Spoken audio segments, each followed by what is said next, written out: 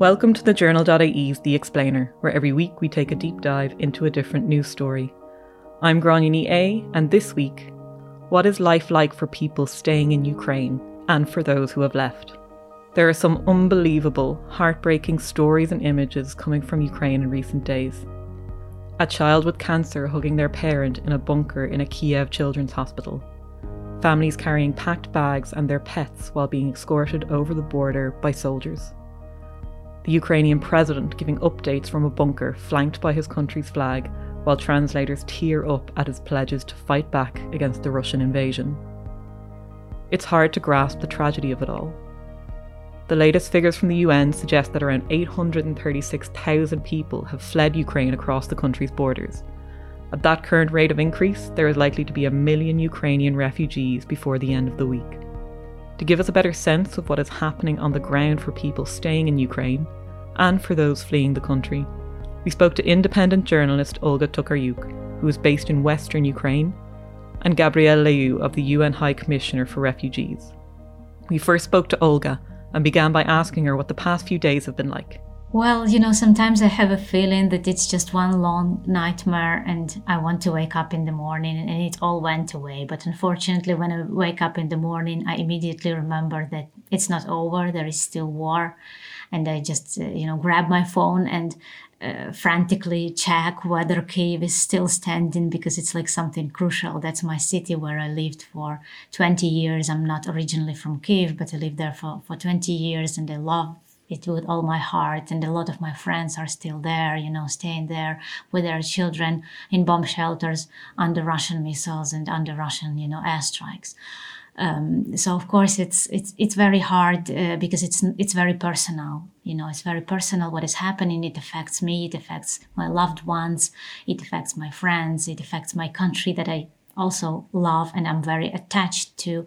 I had the chance, to live abroad, to live in the European Union. I studied abroad, but I decided it was my conscious decision to go back and to contribute to the development of my country. So what is happening, is very painful to watch because it's not just personal on a level of, family and friends, but it's also personal on a level of my attachment to my country, my commitment to make it better. So it's very painful to watch its destruction by Russia. How are people in Ukraine feeling at the moment, and what is morale like? Are people frightened? Are they angry? Are they being practical? Well, I think we are feeling a wide range of different emotions, and it's a very, it's like an emotional roller coaster. Of course, it's very frightening what is happening, seeing kids, like little children, killed by Russian missiles. It's one of the most heartbreaking things one could watch. So, of course, that's very, very tragic and painful and horrifying. At the same time, well, there is this very, very strong, feeling of determination to resist what is happening, because what is happening, like this Russian invasion, what Russia is doing, targeting civilians, targeting residential buildings, targeting hospitals. A hospital with a maternity ward was hit by a missile in the morning today in Zhytomyr region. It's not the first case.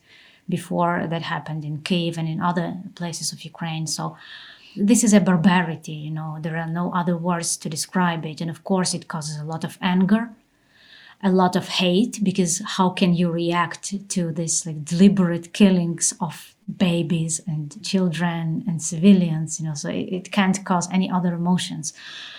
But then we try to transform this anger into practical actions, into helping to defend Ukraine, each one in their own ways. A lot of people actually volunteered to join the army and territorial defense units, both men and women, which is remarkable because a lot of women are also participating in an effort to resist with arms in their hands. Actually, the government is saying that there are more volunteers that are needed at the moment. And many people who are, coming up to subscribe to join the army, they are told, well, we have enough people for now. Okay, we will take note, we will take your contacts, but you will be contacted at a later stage, because now there is no need. There's enough volunteers. There is actually the weapons that are missing. There are enough people willing to fight, but there is not enough ammunition, not enough weapons for them to fight. This is a problem. And also the massive, civilian effort to resist. Civilians have been making Molotov cocktails, throwing them at Russian military vehicles. Civilians are also doing everything they can to provide the army, but also internally displaced people with medical aid, with medical supplies, with food. There was a news this morning that really made me smile, that in a town, not a very big town, maybe 40, 50,000 people live there. They made 2.5 tons of dumplings, handmade, to send to the hospitals in Kyiv and the region. And this is something that is happening in every Ukrainian region that has not been affected by the fighting. So, of course, in the areas affected by the fighting, there are more immediate concerns and people really suffer there. But in those areas that are still safe, people are really trying to do all they can to help, by making food, sending medical supplies, providing shelter to the internally displaced people fleeing from the areas that are currently under fighting. So a massive, collective effort on all levels of the society to resist this barbaric Russian invasion.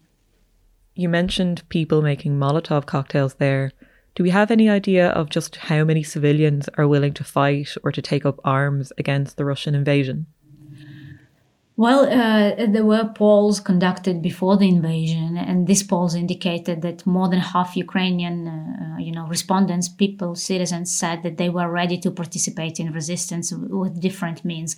Actually, I think now the number is higher because people are seeing the way Russia conducts this war, committing war crimes, targeting civilian objects. So, from what I'm seeing around me, everyone in their own ways participating in the resistance, either providing assistance to the army or trying to help internally displaced people, or trying, also wage a war in the information space and talk to their relatives and friends or former friends in Russia, telling them what is happening, somehow persuading them that they have to protest about this, that they have to rise up to their dictator Putin and ask him to stop.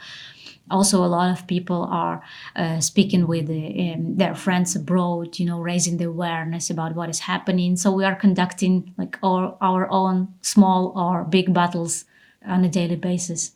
For the people who are still in Ukraine, particularly in areas where the fighting has already started, what are you hearing about how food and water supplies are doing? Well, the areas that are most affected and that are suffering now are the areas in the eastern Ukraine around Kharkiv. Well, we are currently, I'm now based in western Ukraine. We are hosting a lot of internally displaced people from there. So one family from Kharkiv that lives with us, they said that what they hear from their relatives and friends who stayed behind there in Kharkiv, that there was really shortage of bread, especially. There is some other food is still there, but the bread is, there is a shortage of bread and the prices have really skyrocketed. In Kharkiv, what we've seen also in the last days, when Russia was, using these missiles to conduct strikes on civilians, that civilians who went out of their houses to buy also drinking water and food, that they were hit and they were killed by this missile. So it's not only, an issue of accessibility of these supplies, but also of how risky it is to go out and try to get these supplies, especially if people need to stay in lines. They are standing in lines, and I've seen those lines also in Kyiv. In Kyiv, what I'm hearing from my friends and some journalists who are on the ground, that there is still food in the supermarkets, so the situation is better compared to Kharkiv. There is still food, but there are very long queues because most of the time there is curfew. So only for a few hours a day people can go out of their houses and buy food. So that's why there are these queues, and that's again a danger. If people for several hours stay outside in the queues, there is a probability they could be targeted by those missiles flying from the sky by those bombs that Russia has been dropping, because this is actually the main danger, and the main threat now. We've seen Ukrainian army fighting pretty successfully on the ground in land combat, but Ukraine doesn't have enough air defense, and it doesn't have at all missile defense. So the NATO doesn't want to commit to a no-fly zone over Ukraine, which Ukrainians are asking for to protect our civilians, to protect our children from these bombs dropping on their heads. But so far there is no willingness to do that, to impose that and to enforce it. And that's why that's currently the biggest threat to civilians are these aerial bombardments. For the people who are fleeing Ukraine, there have been videos of long traffic queues and packed trains trying to get out of Kyiv. Is that still the case for people trying to flee the country? Yes, that's still the situation. Actually, some of my friends, they were departing yesterday from Kyiv region. They were hoping that, it would be safe, so they didn't leave in the first days after the invasion. But then the situation really deteriorated, and in the area they were staying, there were heavy fights. They also have a small kid, so they decided to flee, and we, exchanged messages yesterday. And they said that there were queues and it was not easy to get out of Kyiv region. It's the western part of Kyiv. And also they said that they had to use secondary roads, not the main roads, because it's more dangerous. On the main roads there are fights going on, and I don't know, they didn't specify, but they said for other reasons it was safer to use secondary roads. There is also a big problem, a lot of people do not own a car, so they cannot get out from the areas affected by the fighting. And other family of our friends whom we are hosting here as well with us, they arrived several days ago on a train from Kyiv. They live in Kyiv suburbs. The most, the hottest areas now are areas around Kyiv. Inside Kyiv, it's relatively safer, but the areas around Kyiv are those where the most heavy fighting is going on since the start of the invasion.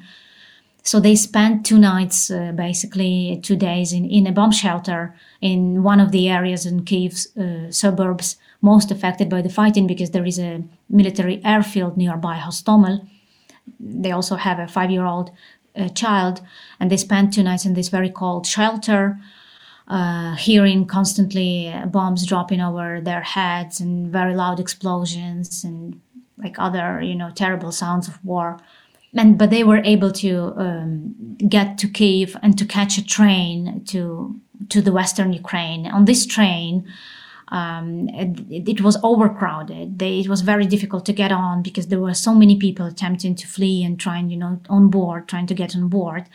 So the journey was 17 hours, and most of that time, majority of the people on the train had to stand on their feet. And this family, they share the compartment which is normally for 4 people, with 8 adults, 5 children, 3 cats, and a dog. So a very, very, crowded situation, but still they were happy that they are fleeing to safety. And now we are, trying to take good care of them here, somehow to, treat them also, because that's also a psychological trauma, especially for kids. Children in Ukraine has been affected by the war. Both children who experienced it, who heard all this, explosions and airstrikes, and who saw armed people fights on the streets, but also people in other areas who might not have been yet affected directly. Maybe they haven't witnessed that with their own eyes, but they hear the news, they see their parents and adults talking about the war, so they draw pictures of Russian tanks being destroyed by Ukrainian tanks and Ukrainian flags and things like that. And my kid was doing the same. But also if we are speaking about how the children have been affected, it's heartbreaking, what my friends who are still staying in Kyiv with their children, what they say, that the kids, they started to have psychological problems, but also health issues such as constipations and tics, nervous tics, and they started to wet their beds at night, all those things that happen when there is a danger and when children, do not feel safe. So it's really terrible what is happening now, and it's really very also heartbreaking that there is so little chance for these kids to get to safety, because as I said, it's very difficult to get out of those areas affected by the fighting, because the trains are not enough, the roads are not safe, not all people own a car, and because there is no way to stop these Russian bombs from falling, because in Ukraine we do not have missile defense. We cannot on our own protect our skies and protect our children from bombs falling on their heads. On that note, just how do Ukrainians view the international support they've received from both people and governments over the past few days? Well, we very appreciate the support we are getting from all over the world. It's something massive, and we are seeing the willingness of millions of people all over the globe to help. I'm receiving messages from different countries. I apologize that I'm not able to read all of them because there are so many. I just can't, I just cannot find time to read all of them. But I'm really, really grateful for all the support that, you people of the world are showing to Ukraine. And of course, the measures that have been taken are unprecedented by the West, the European Union countries, individual countries, to provide more weapons to Ukraine to help us defend ourselves. It's great that we are receiving so much also support in terms of humanitarian assistance. It's difficult to get it to Ukraine, it's true, because there are only land routes through the western border, and there are huge also the roads are clogged, and it's difficult to access Ukraine. But hopefully this supplies will start arriving soon. We'll be able to also bring them to people most affected in the eastern parts of the country, because it's there that the situation is the worst. But this is not enough, And, sanctions on Russia, again, unprecedented, great, but more should be done. First of all, this is, of course, as I said, the biggest threat for Ukraine now, and something we cannot do on our own is to protect our sky. I know this is not very popular because many in the West fear it would lead to a direct confrontation between Russia and NATO and potentially to the World War III. But for us in Ukraine, the World War III has already begun. Our children are already dying under Russian missiles. It's very painful to hear the words that we are not going to help you with that we are hearing in the recent days. It's very frustrating because our people are sacrificing their lives, are sacrificing everything they have. And it's painful to hear that we will not get support from what we are obviously unable to do on our own, also because we've been denied. Ukrainian government made several requests in the past to provide us with missile defense systems, but these requests were rejected by the United States and by Israel, by other countries who were able to provide this kind of systems. So, we were denied that earlier, and now we are facing the consequences of that. Has anything about your country's response surprised you? It was not surprising for me. I wrote about the fact that Ukraine will fight back in November. There's my opinion piece on the website of CEPA, Center for European Policy Analysis. I'm their non-resident fellow in Ukraine. The piece is called "Ukraine Will Fight and Ukraine Will Be Right," and that's what I wrote there. That there is no way Russia can occupy Ukraine or can break the spirit of Ukrainians. Ukrainians will fight, will defend themselves, because we have a lot to lose. We've been independent for 30 years. This was a dream of Ukrainian people for centuries. Ukrainian nation has existed for centuries. Kyiv was founded several centuries before Moscow. It was a cradle of civilization in this part of the world, actually, and the laws and culture and Christianity was brought to Russia from Kyiv, not vice versa. And Ukrainian people were for centuries denied their own state by different big powers. In Russian Empire, Ukrainian language was banned, Ukrainian culture was banned. In the Soviet Union, millions of Ukrainians were killed in an artificial famine, Holodomor, organized by Stalin in the 1930s. Huge repressions of Ukrainian peasants, Ukrainian intelligentsia were continuing through 80 years of Soviet rule. And then finally, in 1991, Ukrainians finally got a chance to have their own independent state. And we've been building this state. It was a very harsh, difficult road with a lot of sacrifices, with, again, a lot of lives lost when Russia invaded first in 2014, because Russia has been preventing Ukraine from building this, free, independent, successful state, a democracy, first of all. This is what Russia is most threatened by. It's because Ukraine is a democracy, what Russia isn't.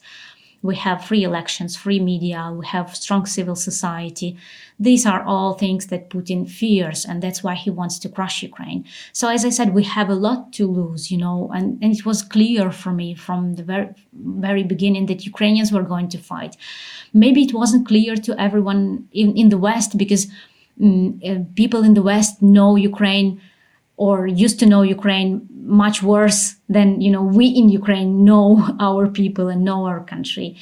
And I'm actually happy that now the world is exploring, kind of discovering Ukraine, not just our fight now against Russian invasion, but hopefully also Ukraine's history, Ukraine's rich culture, Ukraine's, Ukraine has a lot to offer.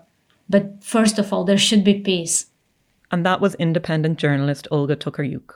Next, we spoke to Gabriel Laiu, a spokesperson for the UN High Commissioner for Refugees in Romania, who had just come back from the Ukrainian border in the north of Romania. My first question to her was about the number of people fleeing to Romania and how much that number is likely to increase by in the coming weeks. We see actually many people fleeing the border. We've been here for 4 days, and we see groups of people coming day and night. So basically there is no hour or no minute that people are not coming out from Ukraine, coming into Romania. What I can tell you is that for the past 7 days, over 92,000 people have crossed into Romania, not only through this particular border crossing point, but in total.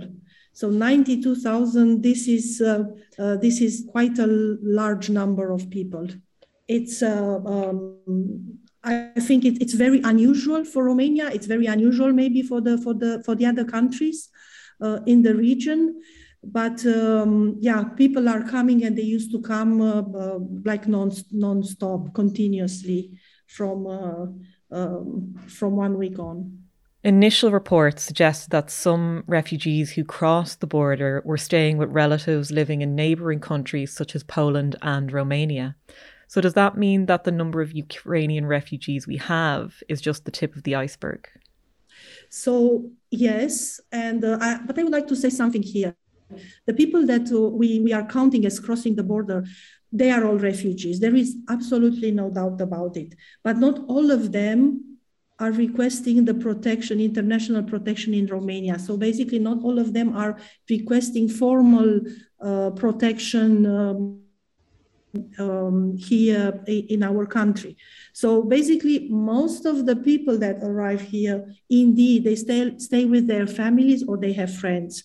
Many Romanians used to, ethnic Romanians used to live in Ukraine and the other way around. So everyone, many families that are arriving now, they have someone here in Romania or they have someone elsewhere in Europe. So not all of them will basically remain in the country. And we see that more than half of this number of people that arrive in Romania will remain. So if we are talking about how people ask for refugee status, then the figure is a lot smaller. For example, recently, the latest figure that we have, it's around 2,300. So 2,300 people ask for asylum out of almost 100,000. What are the issues for people as they try to cross the border from Ukraine into a neighboring country? What happens at the border? And of course, we are here. I personally am here in the Siret border crossing point, but our colleagues are present and partners present in other border crossing points. When they come into Romania, no, there are no problems. So they come into Romania, they cross the border without any difficulty, except for the fact that they have to wait for a long time to get to the Romanian side. But when they cross into Romania, there are several scenarios, there are different things that can happen to them immediately. If they have a passport, they can enter, and legally they would be able to stay for up to 3 months as any other tourist. If they want to seek asylum, then they will be guided to the authorities to request asylum formally. What happens to them is immediately after crossing the border and solving these legal issues, they will be provided transport to certain locations. So there is a service of transport organized right at the border crossing point. They are taken either to reception centers, which are government-led reception centers for asylum seekers, or to other accommodation places for people that do not have a place to stay.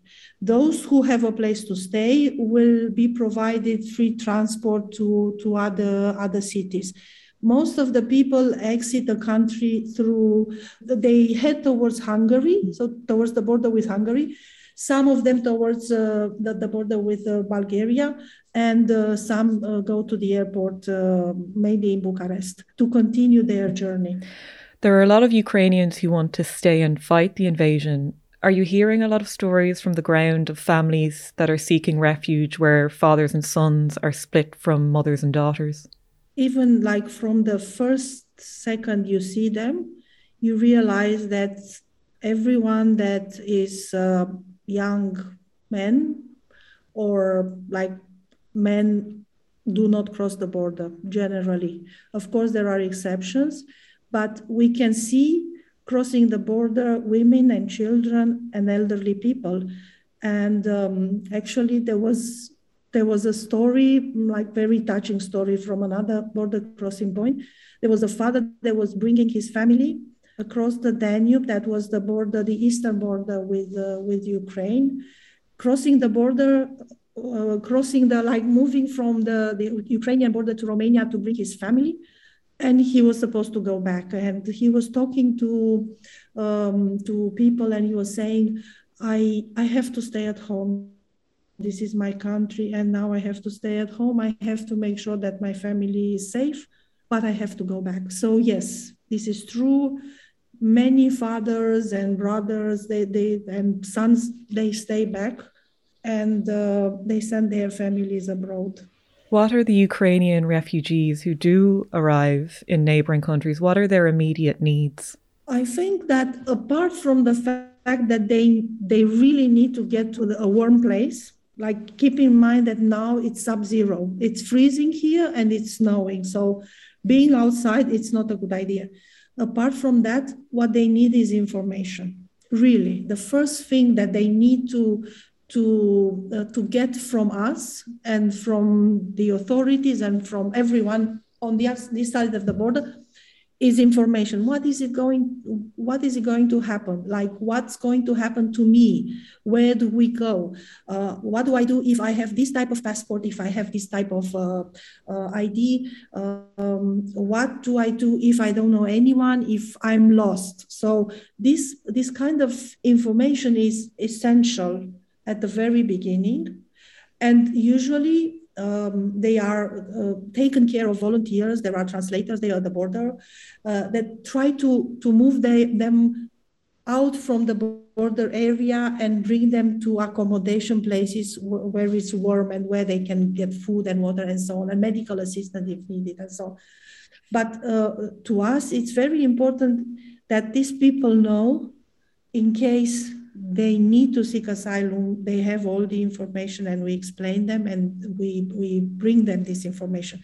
Other needs, some have medical needs. I mean, the hospital here in Suceava, which is the largest city near the border, the hospital receives refugees and people that were not necessarily very sick, but they were exhausted and they needed a bit of help or medical help, or maybe children, they had some fever. So I think these are the immediate needs that we have to attend to when they cross into Romania.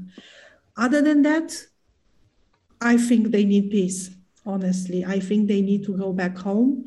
I've seen people, and this is really heartbreaking. After so many years of working with refugees, this is still absolutely heartbreaking. Children with their pets, can you imagine? So they left their country, they left their home, they took the pets with them, like small dogs or cats with them, and they looked so lost, but they were having, keeping close to them the pets.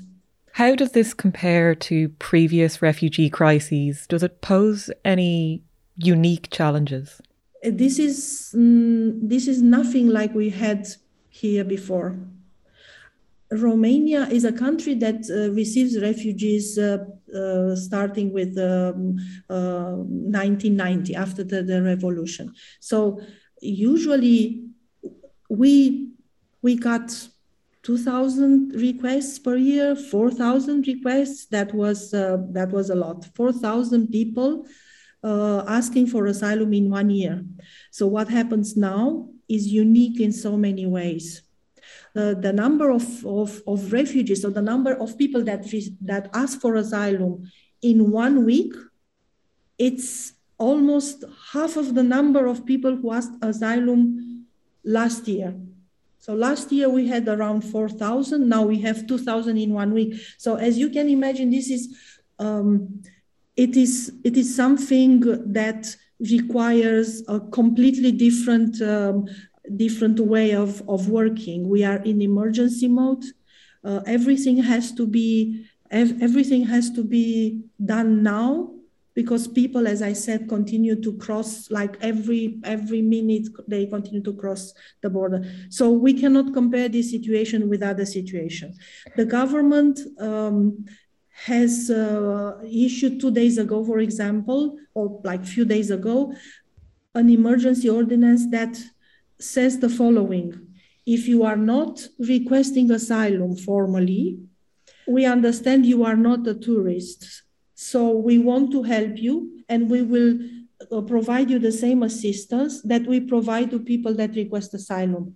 So this was like a very immediate measure that the government took in order to be able to assist those who are de facto refugees, but they will not by law be requesting asylum. What I can also see is that it's like extraordinary mobilization of the civil society. This is fantastic. I mean, there are like thousands, literally thousands of people that are willing to help. Companies, radio station, everyone wants to play a role. Everyone wants to help Ukrainian refugees. And what we see now as a very important thing is how to coordinate all these offers for support in such a way that in 2 weeks' time, 1 month from now on, we still have this generosity, at a level that will help us to help refugees. At UNHCR, we are coordinating, and like day and night, we are coordinating organizations, civil society. We work with the government to do this. And I can give you an example. People are calling and saying, I'm helping a family with 3 children. Where should I go for this and that? And then there's another organization that says, I can provide food for people with certain, like problems. Where can I bring this food? So all these needs and offers for help are now put together in a hopefully more and more coordinated manner. A little bit of hope there at the end then, Gabriela. Thank you, and thank you to Olga earlier as well. You are welcome. And thank you for looking into this, and thank you for paying interest to that. I think it is important to understand also that we have now a refugee crisis.